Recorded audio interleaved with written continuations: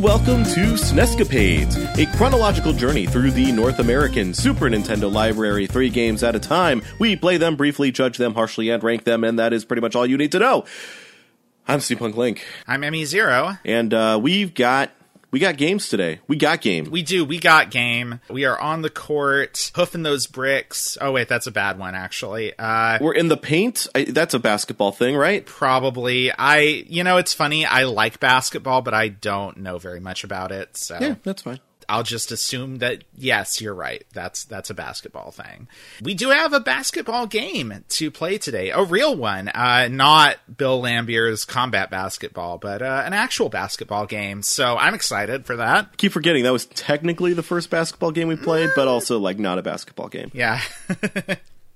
What else do we have today? Well, after a little conversation about the NCAA basketball, we will be talking about Bond. James Bond. Junior. Which I believe is actually how he introduced himself on the show. So of course it is. Of course it is. That's right, everybody. James Bond Jr., the licensed tie-in video game for the single-season James Bond-related children's television cartoon from the early 90s. I'm sure that one is going to be great. Sure was a great cartoon. Put that with all the other forgotten cartoons like, Around the World in 80 Dreams. What is that? I don't even know about that. Oh, God. Okay, never mind. We're just starting a cartoon podcast now.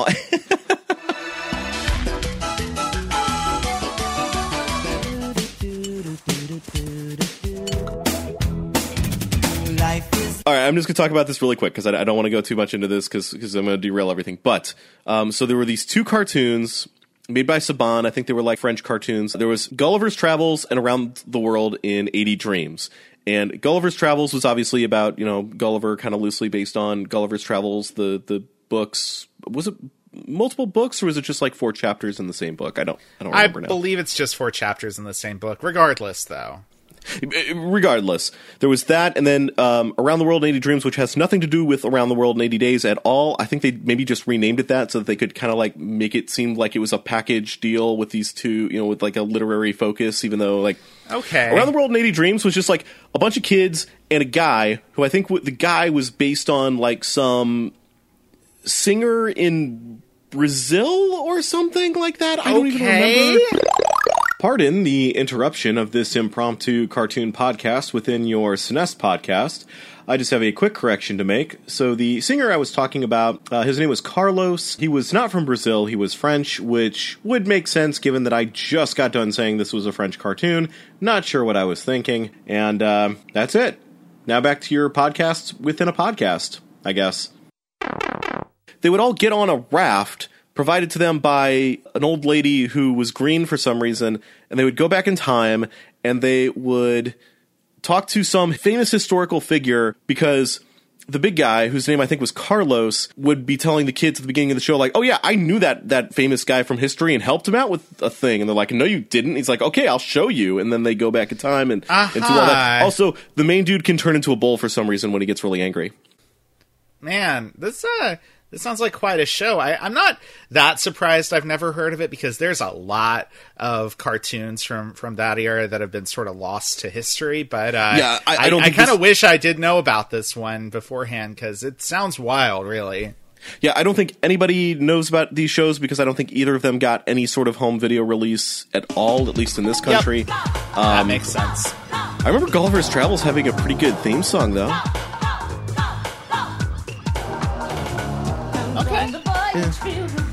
Anyway, that's Steampunk Link's Cartoon Corner for you there, so...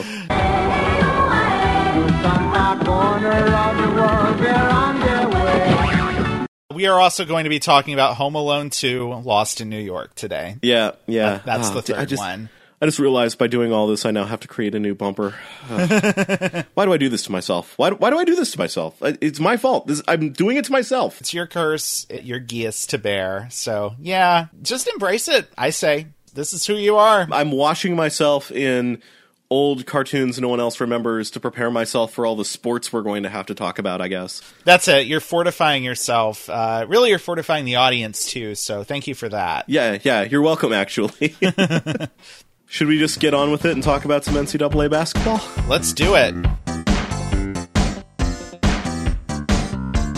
So I will say, right out of the gate, and actually, I will say this kind of applies to all three of the games that we're going to talk about today. But every single one of these actually exceeded my expectations a little bit. Yeah, I feel you. The most so with NCAA basketball. I don't know if I really had many expectations going into this one because we hadn't played a proper basketball game on the system yet. Sure. And I think this one is pretty good. I had a lot of fun playing it. I agree. Even though I know very little about basketball. I grew up in a city that never had a basketball team. Same. I moved to Seattle after the Sonics had left, so yeah.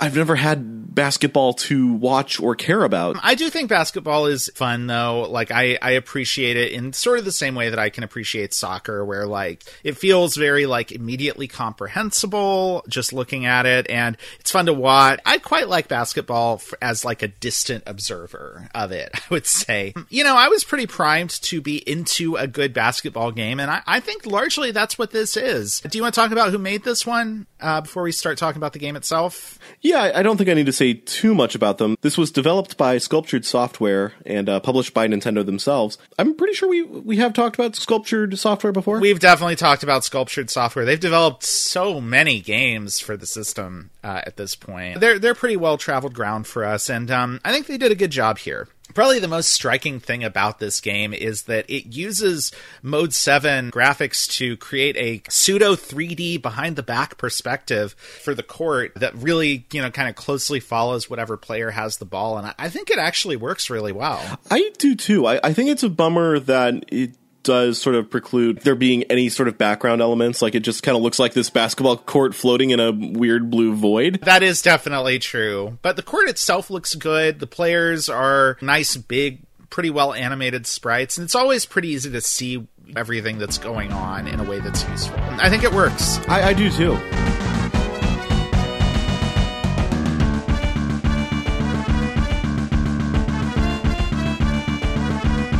This is a fun game to play. It's straightforward without being simplistic, I would say. You have different buttons for passing, for changing which player is kind of your player that you're in control of. If you don't have control of the ball, shooting makes sense. It all basically just works. Yeah, I felt like this was maybe one of the few proper sports titles that I've played where I actually felt myself keeping up with the AI-controlled opponent. Yeah, me too. I think that's just testament to how intuitive the game really is. It wasn't hard to kind of pick up the controls and figure things out. So there's a couple of options here. You can play an exhibition game, so just like a one-off game against the computer or another player, or you can play an entire season trying to earn a spot in the big March Madness tournament. Definitely in the exhibition games. I don't know if this is the way it is in season play as well. You can select different lengths for the periods in the game, which is kind of useful because, if you don't really want to play like a full 15 minutes of a basketball, at one time, you can instead set the period length to 6 minutes or what have you, which I appreciate. But yeah, as far as options go, I don't think there's like a ton, actually. Some things I noticed that were sadly lacking here. I didn't see a 2-player co-op mode, which I can kind of understand. That might have been a technical limitation. Still, that having been such a common feature in so many sports games up to this point, it was a little disappointing. I agree. This game does use real team names and logos. There were only 5 conferences represented in this game, that being Southwest, Southeastern, Atlantic Coast, Big East, and Big 8. And whatever teams would have been in those conferences back then. I'm not going to name them all for you, sorry. Though fictional players, which I think is pretty par for the course from what I know with games based on college sports. Yeah, back then it would have been mandatory that they could not have used any player names. That's a whole cluster F. That's part of the whole thing that's going on right now. Yeah, they are finally actually compensating the people who are putting their bodies out there on the line for these athletic competitions and things like that.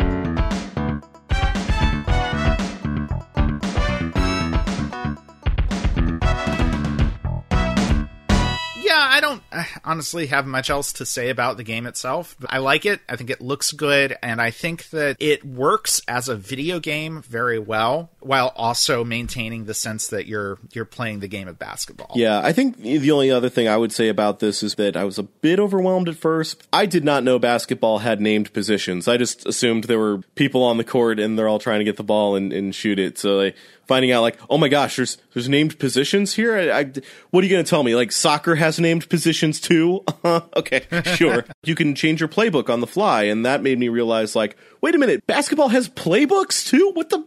What is happening right now? But anyway, I didn't have to engage a whole lot in that. I was playing on easy, but it does seem like if you are way more into basketball than we are, there's a lot of micromanaging and stuff like that you can do. You can get into the real specifics of it if you want to. It seems like it can be as deep as you want it to be in some ways, which is probably a good thing for people who, again, know a lot more about basketball than I do. Indeed, yeah. Also, no watch mode on this one, so I was a bit bummed by that too, but, you know. Yeah. What are you going to do? Yeah. Well, is it time to go to the list? I believe it is.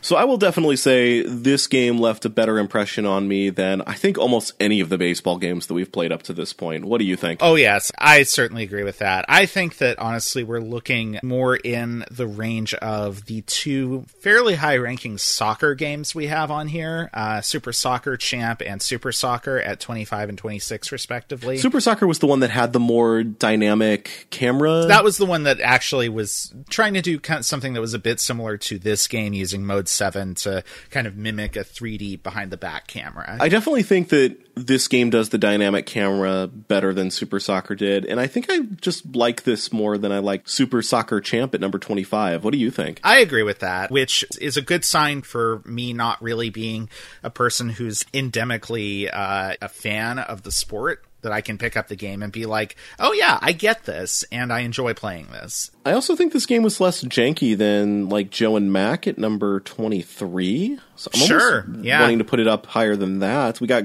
Gradius at number 3 at 20, we have Gradius 3 at number 22. Do you think this is a better game than Gradius 3? Because I really like the way Gradius 3 does its power-ups and everything. Tell me what you think. Gradius 3 is distinctively good as far as its genre goes on the system. It does have the pretty wide-ranging technical problems that we've talked about in the past.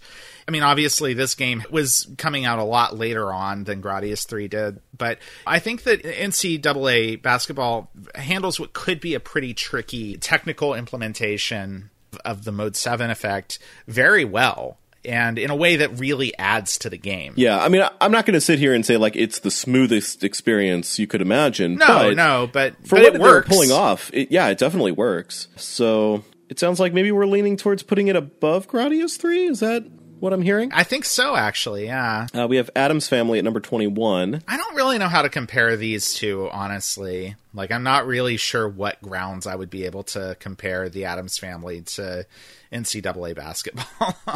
I mean, I feel like I had more fun with the Addams Family, but that's mostly because I'm a much bigger fan of platform video games than I am of basketball games in general. Yes, and I would say the same thing. You know, it's not a game where people are going back to it like, oh yeah, the Addams Family on Super NES, that was an amazing game. It's almost good enough to be that, but definitely just has some rough edges. I think the thing for me is that, like, I wish I had a few more basketball games already on the list that I could compare this to and kind of get an idea of, like, how good is this as a basketball game? Right? Yeah. Because my instinct tells me this is better at being basketball than the Addams Family is at being a side-scrolling 2D platformer. Mm-hmm. But on the other hand, like, you know, it's a 2D platformer, so it's not hard to get into. So, you know, maybe I'm kind of creeping into like that whole accessibility argument again. Sure. You know, that like it's a game that has a lower barrier to entry. Let me put it this way. I definitely don't think that it goes above Spanky's Quest, because I think Spanky's Quest is very solid at what it's doing. I agree. And Spanky's Quest has things like genuinely clever level design and, you know, a very well thought out central mechanic that just feels elegant. So in the case of like the Addams Family, we have something like Spanky's Quest to compare it to, even though they are pretty different games. Spanky's Quest is more of like a 2D side-scrolling like puzzle arcade platformer kind of thing. Like you can see how it's doing the 2D platform mechanics so much better, and like everything just feels so much more well designed than Addams Family does. It kind of makes me want to put NCAA between Spanky's Quest and Addams Family. The more you talk about it, the more I think I am good with that. Yeah, if nothing else, it puts a little bit more of a gulf between those two, because I do think that like Spanky's Quest is such a much more polished experience than the Addams Family is. Well, okay, let's do it then. Congratulations to NCAA basketball. You are now our new number 21 game on the list, which is a very good showing. Yeah, does this make this the highest ranked sports game that we've got on the list so far? Unless you want to count, Top Gear or Super Mario Kart as a sports game, which I don't really think you can. Not in the same way. Then yes, NCAA basketball is by a decent little bit the highest ranked sports game we have. Dare I say this might bode well for basketball on the Super Nintendo? I think it might, in fact. I sure hope so, because I don't want to have to like go through a whole other sport of games that aren't very good, like it feels like we're doing with baseball. I feel you there, for sure. And hey, you know what? If nothing else, it keeps me encouraged about this whole prospect of staying the course on continuing to do sports games. You know, I'll say this about sports games. It is a much wider field than I expected it to be in terms of quality, in terms of technical implementation, mechanics, all of that. It's been much less predictable in a lot of ways going through sports games on the Super Nintendo than I expected it to be. So, I don't have any kind of segue here. Do you want to talk about the other two games that we have to talk about? Yeah, let's do it. This is a hard one to segue between. But next up, we are moving from something that neither of us really have much experience with, basketball, to something that at least I have a little bit of experience with, James Bond Jr. No one can stop him, but scum always tries. Young Bond cuts through each web of spies. James Bond Jr. This is a tie-in video game for the cartoon James Bond Jr., which I don't know how widely remembered this thing was, but I definitely did watch this when I was a kid. I did not have any experience with James Bond as a wider media property when this show came out, so it was really just one of many action cartoons designed to sell toys that I watched as a kid. But I do remember liking it pretty well, and then when I got older, never thinking I should go back to it. And I mean, with 90s nostalgia still being such a big thing, like this is something I never hear people bring up. Like, no. I remember it being a thing. I don't really remember the theme song, which we're going to play if we haven't already. Oh, yeah.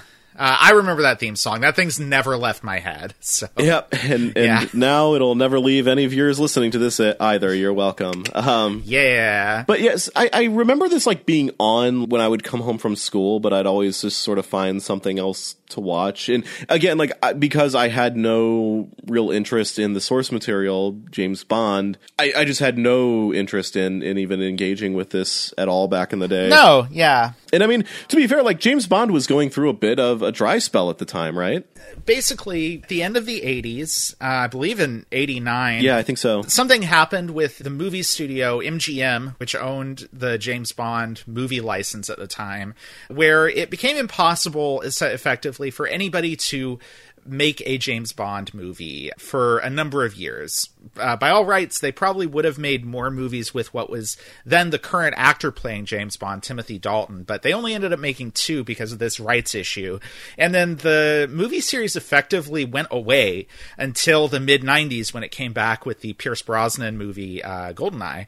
Basically, James Bond Jr. was made because Eon Productions, the company that owns and manages the James Bond property, wanted to make some money, and there was definitely an easy path forward to making money off of James Bond by making a children's cartoon that you could use to sell a lot of toys.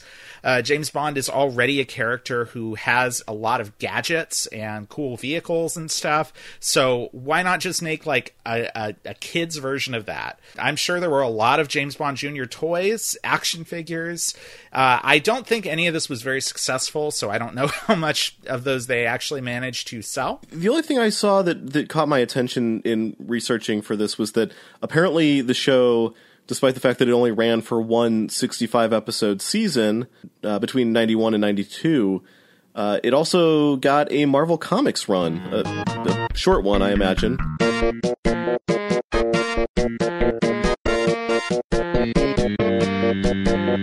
This show had a weird relationship to the James Bond property. I think it's really funny that James Bond is a character who's mainly known for sleeping with a lot of women and having a license to kill. And in a children's cartoon, the equivalent character can't have sex and can't kill people. Can we also talk about the fact that his name is James Bond Jr., but apparently he is the nephew of James Bond? This raises so many questions. Like, James Bond has siblings, if this is the case. Like, has that ever been brought up in any of the movies? No, I don't think so. I am willing to believe, honestly, that James Bond Jr. is his quote-unquote nephew because, you know, I mean, come on. That dude's definitely got some kids out there that he doesn't even know about, right?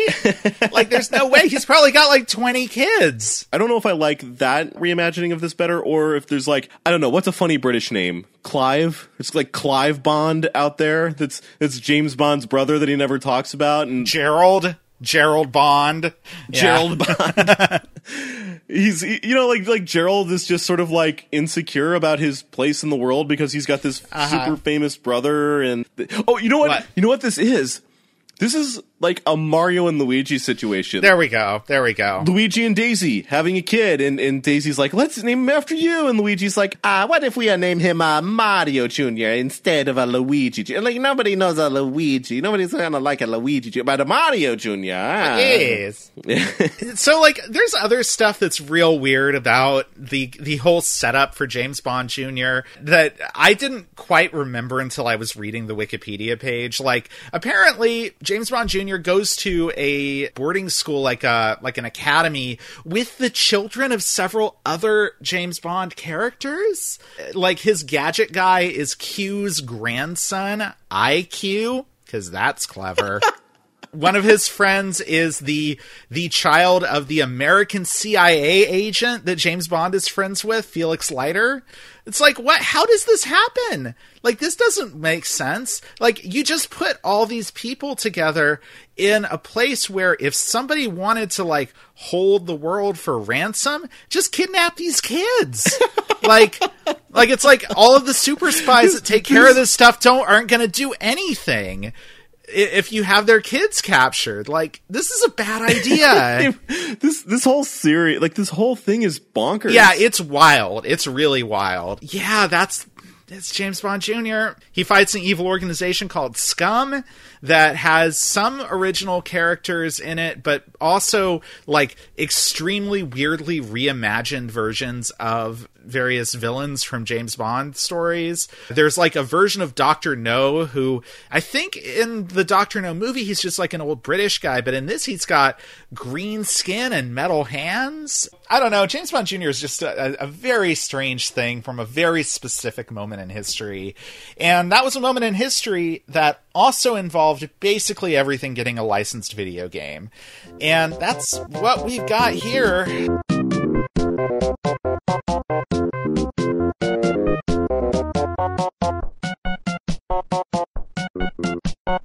Yeah, and this one was made by Grey Matter and published by THQ. So Grey Matter, I think they've come up before. I believe so, yeah. Yeah, kind of a company with a bit of a checkered history that will certainly come up again in the future.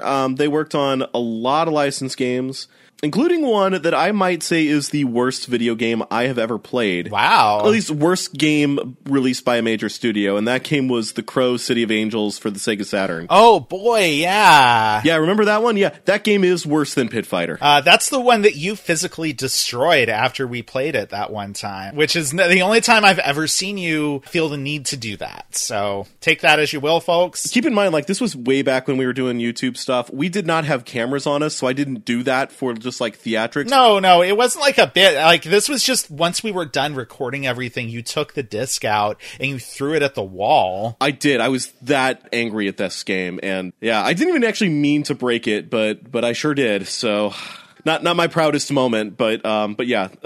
Anyway, this game's not as bad as that one, I don't think. No, not by a long shot. Really quick before we move on from Grey Matter, fun fact about them: Grey Matter was founded by Chris Gray. Clever, who was one of the co-creators of Balderdash. Wow. Which is an old PC game that has come out on everything, and I think still sees versions getting released on various platforms and whatnot. So I just thought that was interesting. That is interesting. That's not what I would have expected, actually, but that's kind of cool. It's a shame that the games made by his self-named studio didn't really live up to that legacy. So anyway, I guess we've talked a lot about the cartoon and the company. Let's talk about this game, which kind of goes between shooting stages, like a side-scrolling, horizontally scrolling shooter levels, and just regular old 2D platforming, running around, punching dudes kind of Yep, punching and gameplay. kicking. None of the animation's very good, but I do think that I would say the shooting levels are more attractive looking than the on-foot levels.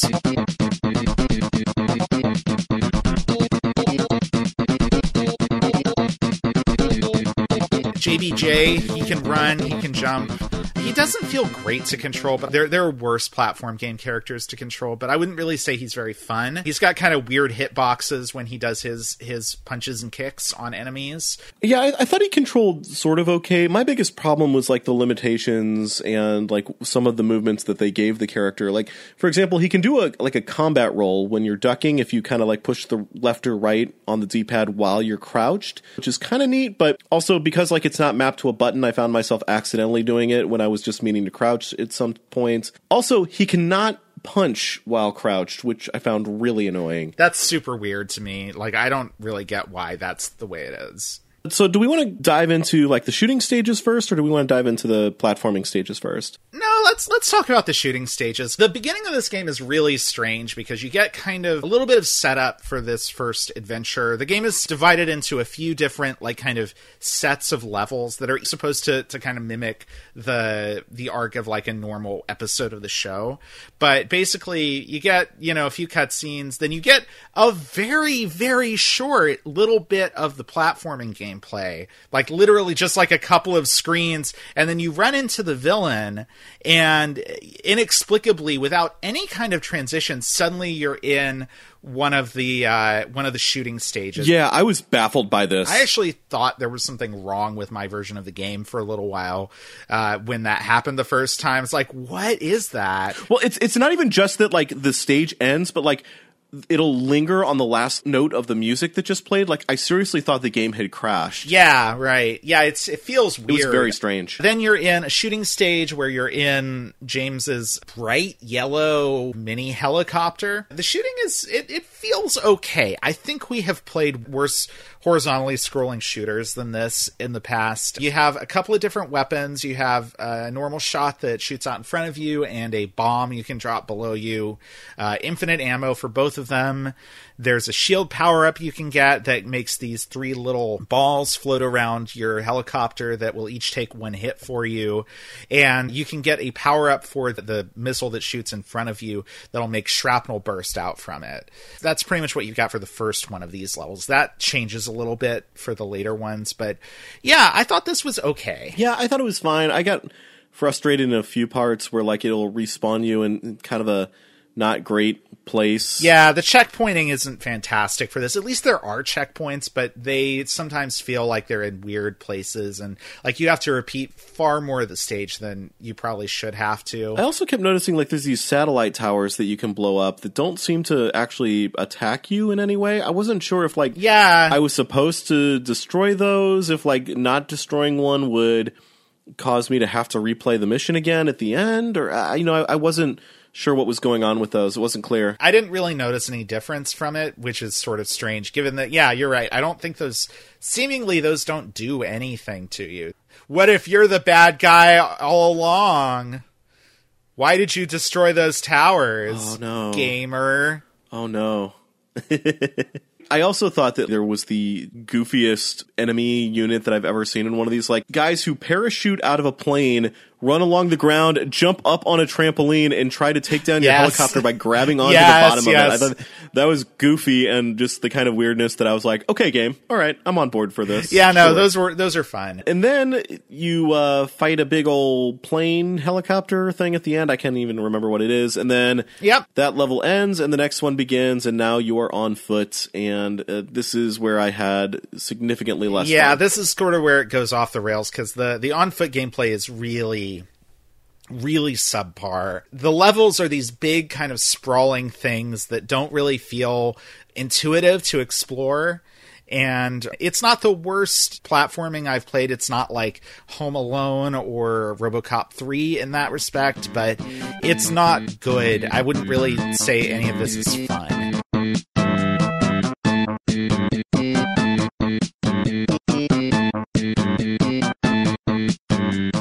I mean, in some ways, Junior feels really nimble, like, again, kind of talking about, like, the combat role, but in other ways, he feels really stiff, like the fact that his combat role has a very set distance, and the fact that he can't attack while he's crouched. There's a lot of snakes in this level, and you can pick up, like, whistles to charm the snakes, which I guess will freeze them in place for a set amount of time.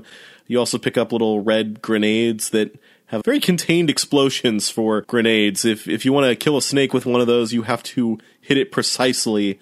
There's no area of effect on those grenades, apparently. There's also enemies that are wearing big masks and literally chucking spears at you. Yeah, it's not great. You know what? This isn't the only game that we're going to play on the Super Nintendo that has this sort of racist caricature in it, but it is one of the sure isn't. It is one of the first ones I think that we've come up to that really just has that going on, like it's not a thing, not like it's not a problem at all, and it isn't great. There were some things in the 90s we just were blissfully unaware of, and I'm sure that the folks making this game just didn't even think they were doing anything that anybody could have a problem with, you know? Yeah, so the game's graphics on the whole are not that good. I think the sprite for James Bond Jr. himself is pretty ugly looking. It's bad, yeah. It looks like someone sort of very roughly tried to like trace an image of the character, but in like really sort of fuzzy pixel graphics where they didn't really try to add a lot of detail or personality to it. Or the whole thing just feels very cheap in a lot of ways, and it probably kind of was, honestly. Probably. Like, I don't want to like assume, you know, a lot about the level of effort that people put into their work, but I bet this game was just made so that it could come out when the show was still on the air or right afterwards, so that like the few kids who were watching it would like recognize it and be like, oh yeah, I want to play a game based on that because I like the show. Well, I think they actually missed that boat by several months, because I think the show ended in March and we're in October? I mean, yeah, they definitely missed that boat. And I will say, as one of the kids who did watch this show, I never even knew this game existed. I don't know. This game is a pretty weak licensed game that I think, you know, the fact that they've broken it up with the shooting stages between the platforming levels is kind of admirable, because at least they were trying to add a second kind of gameplay in here, and that at least is better than the platforming stuff. But yeah, the side-scrolling platforming really does just sort of bring the game down in this case.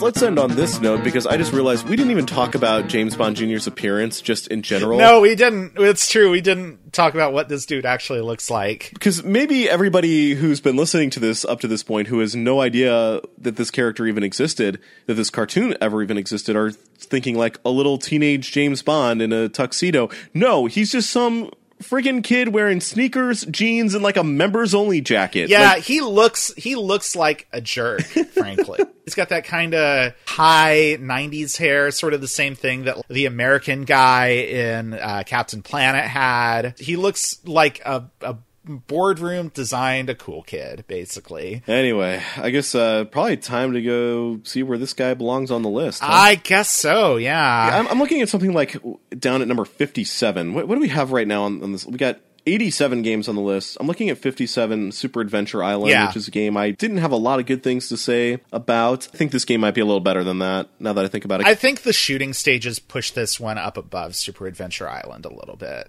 Above that, we've got F1 ROC Race of Champions at number 56.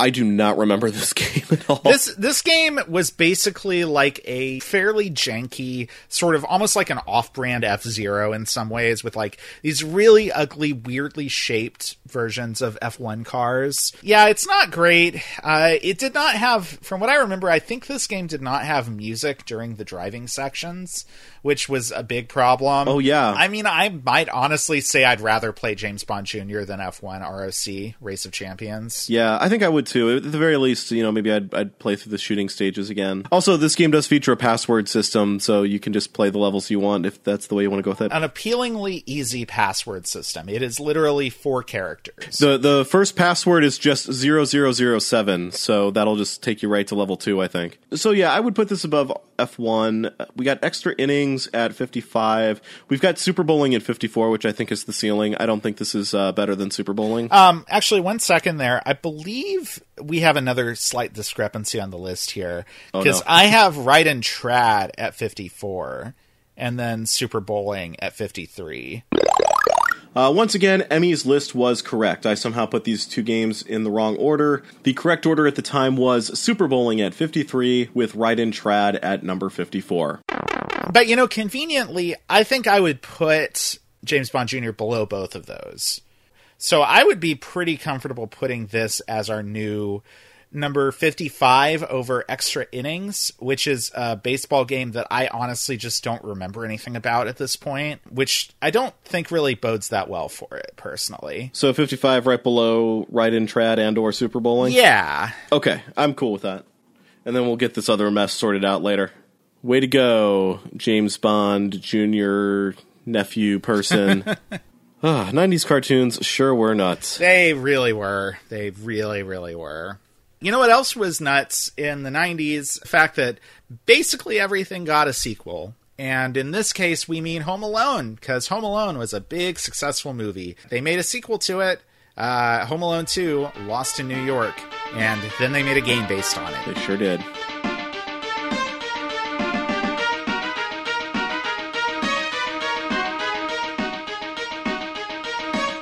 Am I correct in saying that this was actually made by the same people that made the previous Home Alone game that we talked about? I believe so. This was published by THQ. I'm pretty sure it was the same folks who worked on both. Yeah, actually, I think there were like a bunch of different Home Alone games, just all made by different people. But I think this one was made by Imagineering, who also made the first Home Alone game that we played on the Super Nintendo.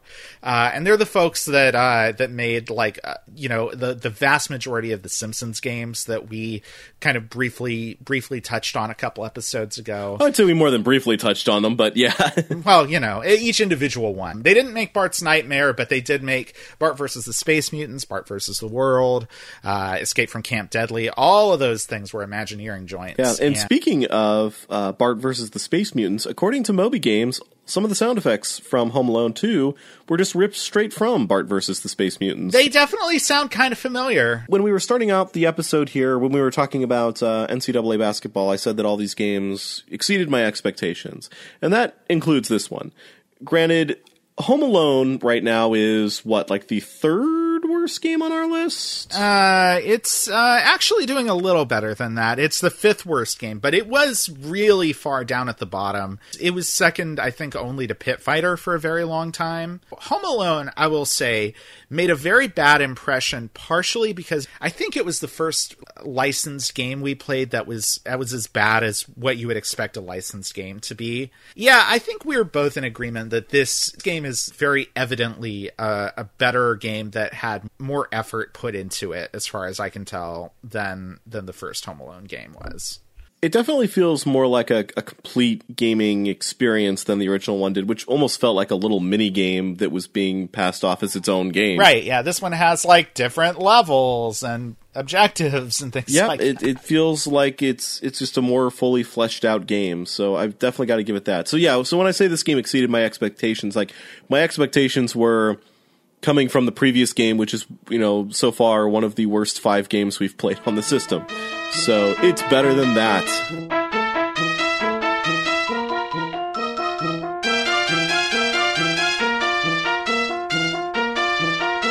I actually found myself kind of making some progress as I continued to play this game, which is maybe a little bit more than I could say for the first one. Now, granted, the first time I played this, like, I started the game, I stood still for 2 seconds, and a bellhop just grabbed me from behind and started strangling me, and I just immediately died. Yeah, so the first level in this game is set in a hotel, and all the staff in the hotel just want to kill Kevin McAllister. They just want him to die, which, you know, from what I remember of the movie, probably kind of fair. Yeah. This is, like the first Home Alone game, side-scrolling platformer where Kevin has to avoid a bunch of adults that are out to get him and get through to the end of the level, which, at least that goal is more clearly laid out here than the thing you had to do in the first game. Yeah, so there is a lot of BS that still happens in this game, like enemies that will just kill you in one shot. Don't do that. It's not always obvious, like, what enemy is just going to mean a one-hit KO and which one is just going to take some, just going to cause you to take some damage, but you can still keep going. I assumed that vacuum cleaners wouldn't be that kind of enemy, but they are. Kevin gets sucked into the vacuum cleaner. It's kind of horrifying. This hotel is really intense. You just got, like, bellhops trying to strangle children and vacuum cleaners that can just murder a child. Yeah, it's like Luigi's Mansion 3, but this time you're the ghost. Yeah, it's real weird. Also, like, you've got women with umbrellas for some reason, sentient luggage trying to murder you. Yeah, luggage, golf clubs, all these things that are just out to get you. One thing I liked about the game was that Kevin does have just a default attack where he can slide on his knees by hitting down while you're in the middle of a run. But the thing I don't like about this game is how consistent or how inconsistent attacks are against different kinds of enemies. Like, you can't do that against human enemies or vacuum cleaners, but you can do it against luggage and mops. Why? I don't know. Why not? I picked up, like, I think a paper crane or something that gave me a screw attack, basically. But the screw attack only works on certain enemies, and it's not obvious which ones can be hurt by that and which ones can't. Like, there just isn't any consistency to what you can actually do with what attack against different enemies, and it's really annoying. It means you almost need just like a notebook full of notes telling you, okay, if you see a maid, don't try using your sliding attack because you'll still take damage. Or, okay, if you see the person with the catering tray, you can hit them with your plunger gun to stun them, and then you can slide under them, but you can't actually defeat them using the slide attack, and if they're not stunned, when you slide, you still take damage. That kind of complication is not to this game's benefit. Like, this is not a game that feels like it should be built around discovering and then using an intricate series of enemy strengths and weaknesses to progress. Like, I don't know. That is such a weird aspect to this, that because in a lot of ways, one thing I will give this game credit for over the first one is that the first one, it felt like somebody was honestly like almost trying to like overthink things and be like, okay, well, how do we make a platform game that fits into the scenario created by the movie Home Alone? Whereas in this, they're just like, screw it, we're just making a platform game. Here's a bunch of bouncing luggage that's going to try to get you. Here's levels with different entry and exit points that you have to get from one end to the other of. This is the better way to go with making a game like this. That's great, except the overcomplication is still there in things like what you're talking about with the inexplicably vast number of different ways you have to approach different enemies in order to progress.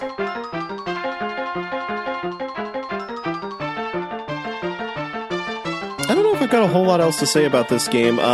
When you get to the end of like the first area, you have to hit an elevator button over and over again to call the elevator while luggage attacks you from another elevator. Once you get on the elevator, you're watching the elevator go up for a surprisingly long amount of time. Yeah, to the point where you think like, should I be doing something? Yeah. I was just like, this game has no respect for my time right now. I don't know how closely it's following the plot of the movie because I honestly don't remember a whole lot of the second movie. I know that we see what I think is supposed to be Tim Curry's character from the movie, like a still of him saying that, yeah, Kevin's here, he's using a credit card, and I just wanted to let all the other hotels in the area know. And then we go to Harry and Marv, who are like, hey, I need backup. And it's like, is that a thing that happens in that movie? I don't remember. I don't know. I haven't seen that movie since I was a kid, so I don't know. But we already know from the first one that like they like to play kind of fast and loose with the plot of these movies anyway, so. Oh yeah. For sure. I mean, in a lot of ways, aside from the stuff we've been talking about, it really is very similar to the first game, It feels about the same to control. The graphics are the same sort of weird, almost digitized characters. It's not I great. thought there was less of that in this game. Like the characters just look like just video game sprites, which I think is fine. Like I think the Kevin sprite actually works better here than the weird thing that they tried to do with him in the first game. Yeah, actually, I do agree with that. And there's nothing in this game that's as horrifying as the Daniel Stern sprite from the first game, right? Which was just, whew, man. You also don't actually have to. Yeah, you also don't actually have to listen to Kevin scream between lives, too, which is nice. Yeah, there's definitely some improvements here, but overall still not really a great game. So, yeah, I don't really have anything else to say about it either. So what do you say we go to the list and try to find a home for this game? Yeah, and honestly, I think I've already kind of got a place picked out for it here, because I'm looking at the bottom of the list, because I still don't think this is a good game, but I'm kind of looking at where I'm seeing a divide between games that are just almost unplayable and games that are like really, really bad, but at least functional games. And I feel like that line is between Zardion at number 76 and George Foreman's KO Boxing at 77. Yes. And I kind of feel like Home Alone 2 belongs between those two. What do you think? I think that sounds great, honestly. Like, I have no argument against that. Yeah, because I think this is much more playable than George Foreman's KO Boxing, but I don't think this is nearly the complete experience that, say, like Zardion is, despite all of its flaws. I do agree with that. No, I think that makes total sense. So I'm very happy putting Home Alone 2 here on the list at number 77. All right, so Home Alone 2, Lost in New York, is our new number 77. And, yeah, we've got 89 games on this list. Yeah, we're only a few episodes away from reaching that big 100, so... Yeah, I wonder... That's exciting. Still haven't quite decided what we're going to do for that, but we should do something special for game number 100, I think. Well, for now, let's look ahead and see what we're going to be playing next time. And, looking at the list, we have at least one game that I think is going to be quite fun to talk about. Next time, we've got Hook, based on the Robin Williams Peter Pan movie, King of the Monsters, and the next game that is technically on the list, we are unfortunately going to have to skip because it is another Super Scope light gun game, which currently we can't really play. So we will be skipping Battle Clash and instead playing the next game down, which is Blazion, the Biocyborg Challenge. Those will be our games for next time. Yeah, so we've got a Peter Pan game, we've got a Godzilla game, I believe, right? That's what King of the Monsters is? It's like Godzilla-esque. I don't think it actually has the license, though. So. Oh, okay. Well, we'll find out. And then Blazion, which I have no clue what that is.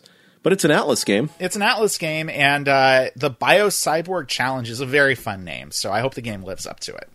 We can only hope. Well, folks, I think that's going to do it for us for today. Did you have anything else you wanted to say before we sign off here? Not really. I think I've said my piece. I think I'm very comfortable with where we ended up putting the games today. And yeah, like you said at the top of the show, I do think these all kind of exceeded my expectations, even if only just a little bit in certain cases. All right. And you know what? Hey, we'll never have to play another Home Alone game for this show ever again, I think. Oh, now that's the sweetest thing of all, really. All right. Well, everyone, thank you all so much for listening. Until next time, I'm Steampunk Link. I'm Penny Zero. Play it loud.